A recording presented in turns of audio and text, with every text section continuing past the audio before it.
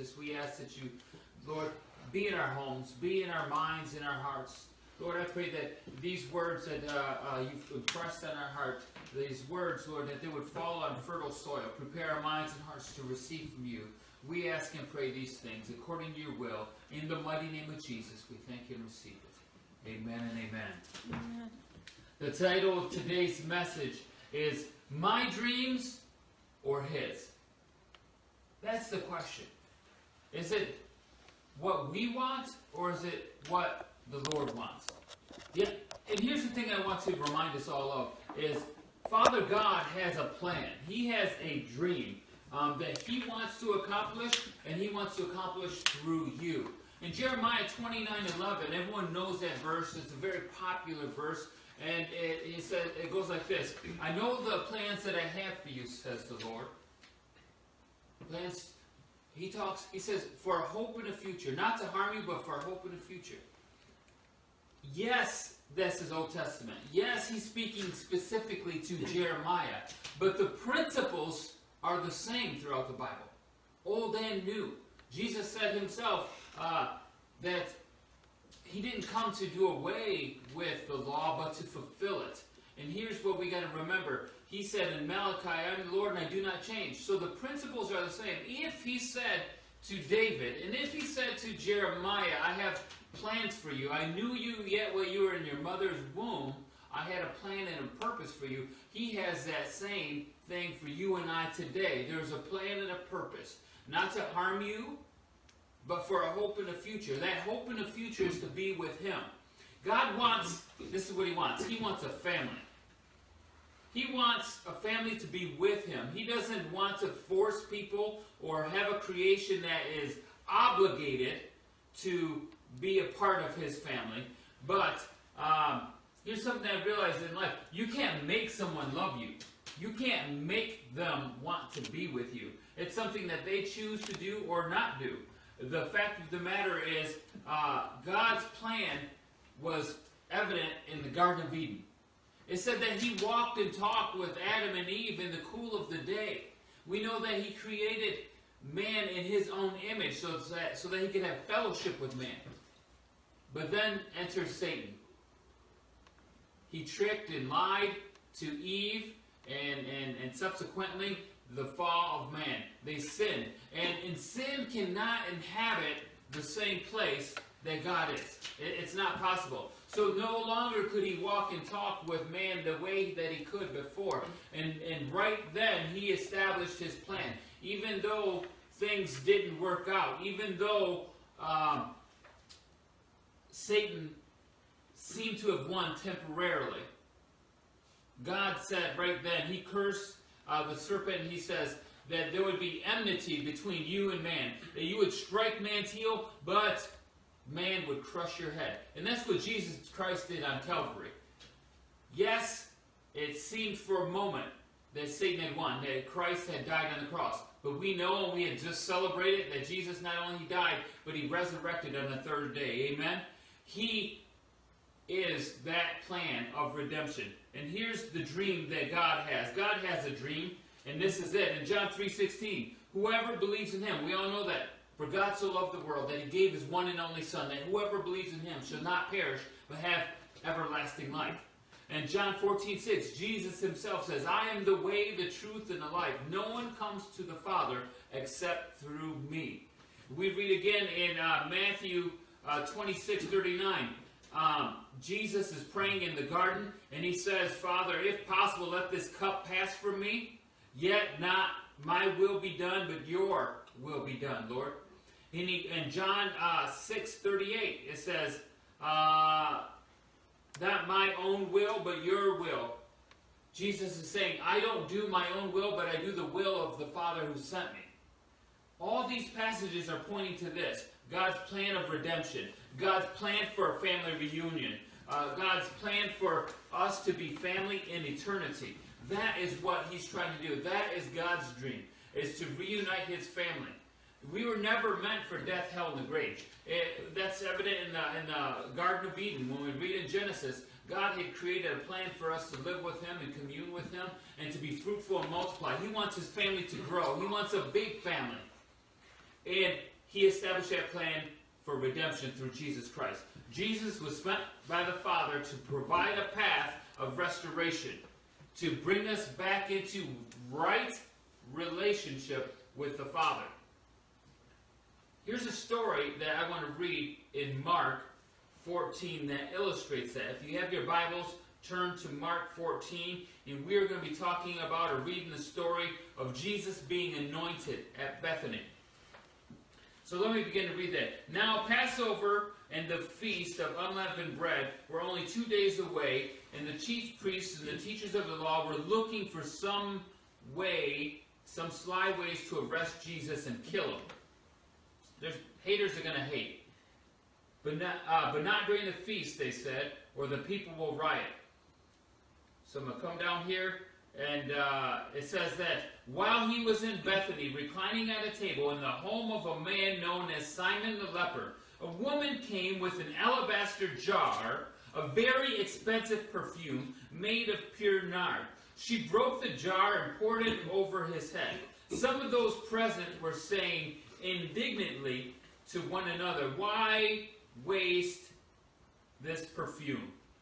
It could have been sold for more than a year's wages and the money given to the poor." And they rebuked her harshly. But this is what Jesus says. "Leave her alone," Jesus said. "Why are you bothering her? She has done a beautiful thing to me. The poor you will always have with you, and you can help them at any time you want, but you will not always have me. She did what she could. She poured perfume on my body beforehand to prepare for my burial," because he knew where he was going to be going. "I tell you the truth, wherever the gospel is preached throughout the world, what she has done will also be told in memory of her." And we're doing that right now. And it says, "Then Judas Iscariot, one of the 12, went to the chief priests to betray Jesus to them. And they were delighted to hear this and promised him money." What's going on in this verse? What do we have going on? We read that same story in John chapter 12, where it says that Mary anointed Jesus' feet with oil, and she washed his feet with her tears and dried them with her hair. And this is a similar story here.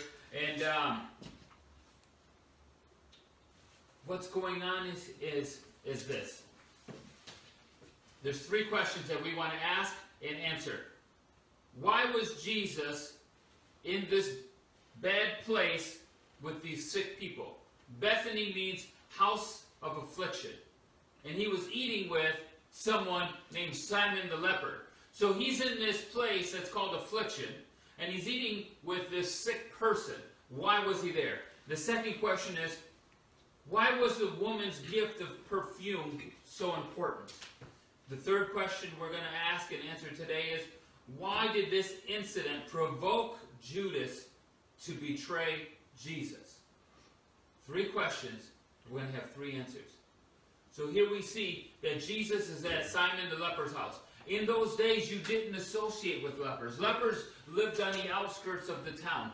Leprosy was very contagious, and there wasn't a known cure for it at that time. And it was it was death. Leprosy would eat away at your limbs, and people had body parts falling off, all of this thing. And yet here we see Jesus is having dinner at Simon the leper's house. Why is he there? Why is he in this place? The town itself is called affliction. There's a reason why places had names. There was a history in that town. There was a reason why it was named that. So, why was Jesus here? Here's the answer. Jesus sees people differently than you and I see people. We look at people, and oftentimes, whether we want to admit it or not, we try to see how they can benefit us. People talk right now, there's a lot of language out there about privilege. This people have privilege, that people have privilege, and it's not always what you think. Because I'm going to tell you this, good-looking people have privilege. Have you ever seen a ugly or obese news anchor or news reporter or game show host? Probably not.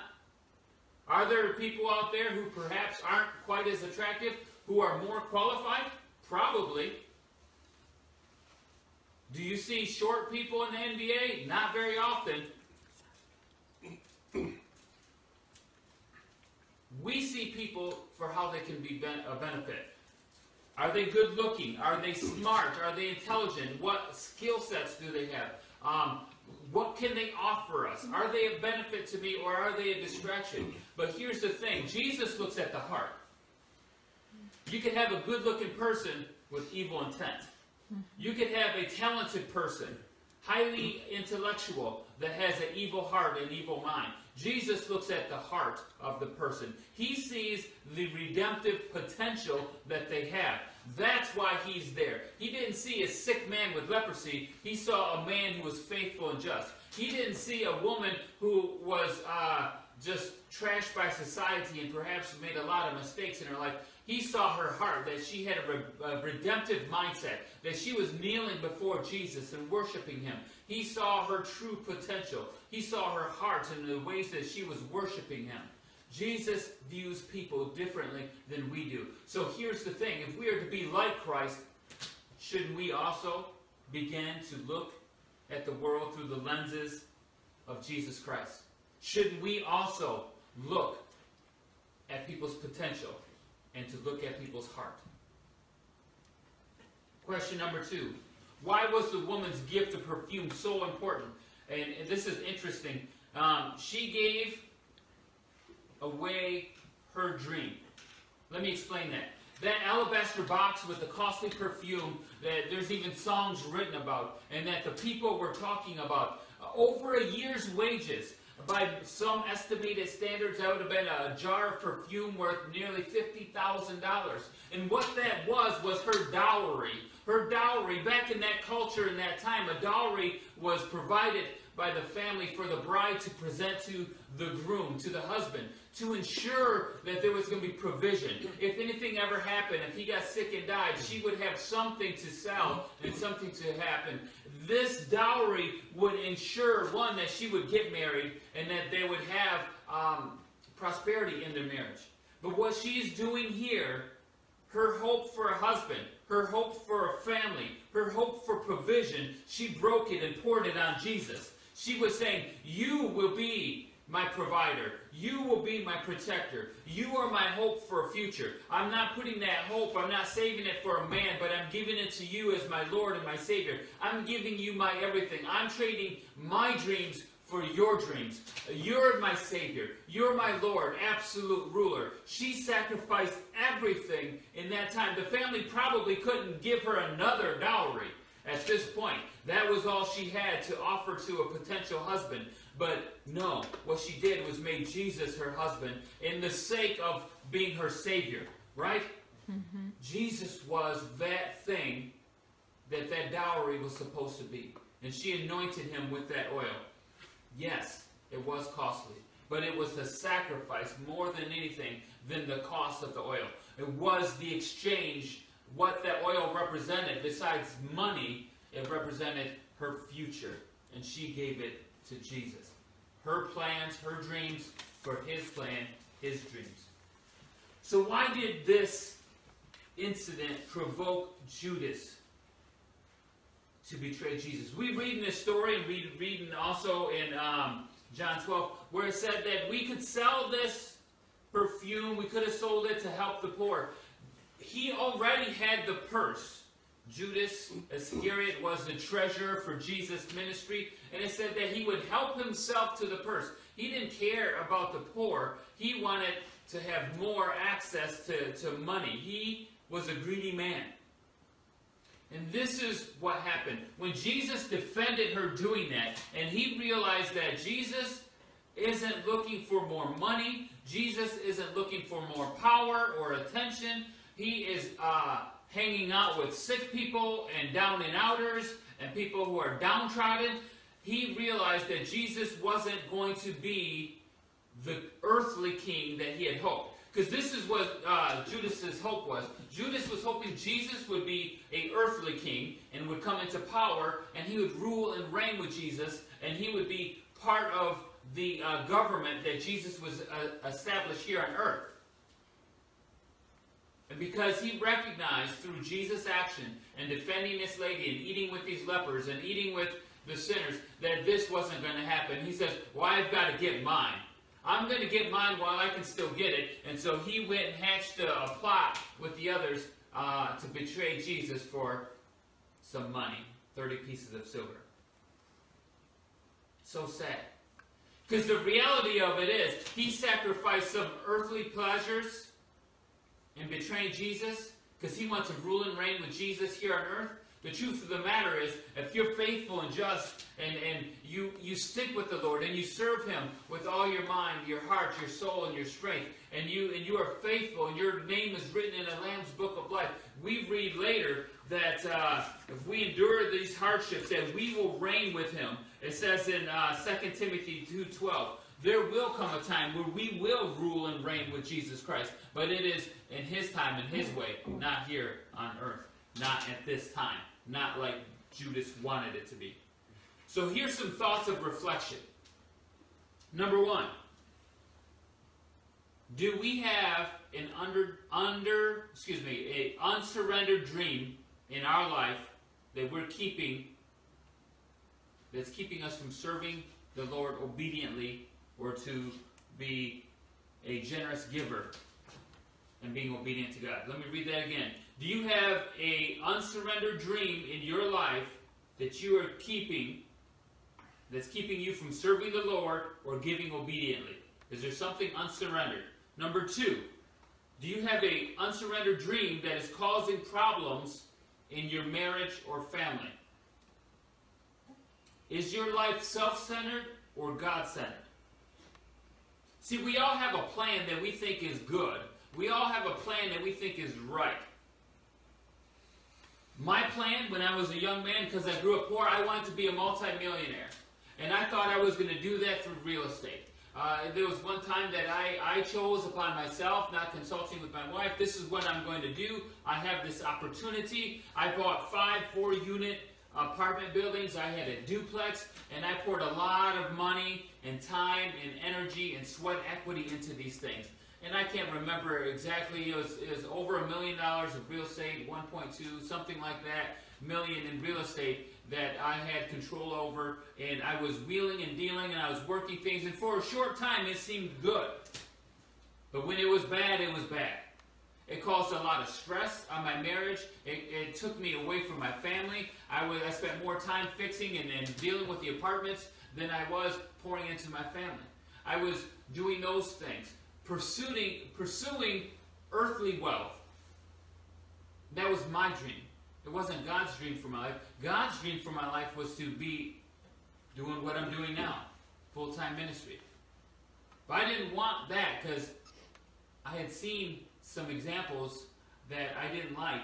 And I said, I'll serve him in my local church, but I'm not going to do that. It caused a lot of stress. My dream wasn't lining up with God's dream. And when your dream doesn't line up with God's dream and his will, it's going to cause stress. It's going to cause stress in your life, in your marriage, in your relationship, in your work environment. See, you choose sometimes what course of study you're going to do, what career you want to have, because of the wage or benefits that they might have. What you should be doing is praying to the Father and saying, what would you have me to do? What have you gifted me for? What area do you want me to be employed and have a career in? Seek his will above all else. That's one thing. Some people don't give because they have a fear in their heart that if I give and I'm faithful in my tithes and my offering, there won't be enough for me. Well, God is a God of more than enough. And obedience is better than sacrifice. He calls us over and over to test him in this. Again, we have this battle of wills. Is it your will and your dream over God's will or his dream? Do you have a unsurrendered dream that's causing problems in your relationships? Do you have it, is it causing problems in your serving God? You know what? Some of the areas in churches that are the most difficult to fill are nursery and children's church. Why? Because that's not what people want to do. I don't want to deal with the kids. I don't want to deal with the crying babies. Is it about what you want, or are you an obedient and willing servant ready to serve anywhere? I have people who want to get on the stage all the time, but they won't help me clean the toilets. They won't help me on cleanup day. They're not going to get out here and do the things that it's going to take. They might show up, but what are they doing? Some of you know exactly what I'm talking about. You're faithful. You've been to the cleanup days. Look around. Who's not there? Who's not helping? Who's not serving? Again, a battle of the wills. Their will. I don't feel like it. Or I feel like I should have more opportunity. I'm not a janitor. Well, here's the thing. Jesus said in his kingdom, the greatest of all will be the servant of all. The last will be first, and the first will be last. Bottom line, is your life self-centered? Is it all about you and your will, or is it God-centered? Here's something I want to clue you in on. Your fights, the biggest fights that you have in the relationships, aren't about the thing that you're fighting about. It's about the dream. Let me explain that. My wife used to fuss at me about some of my real estate adventures, and we would argue about that.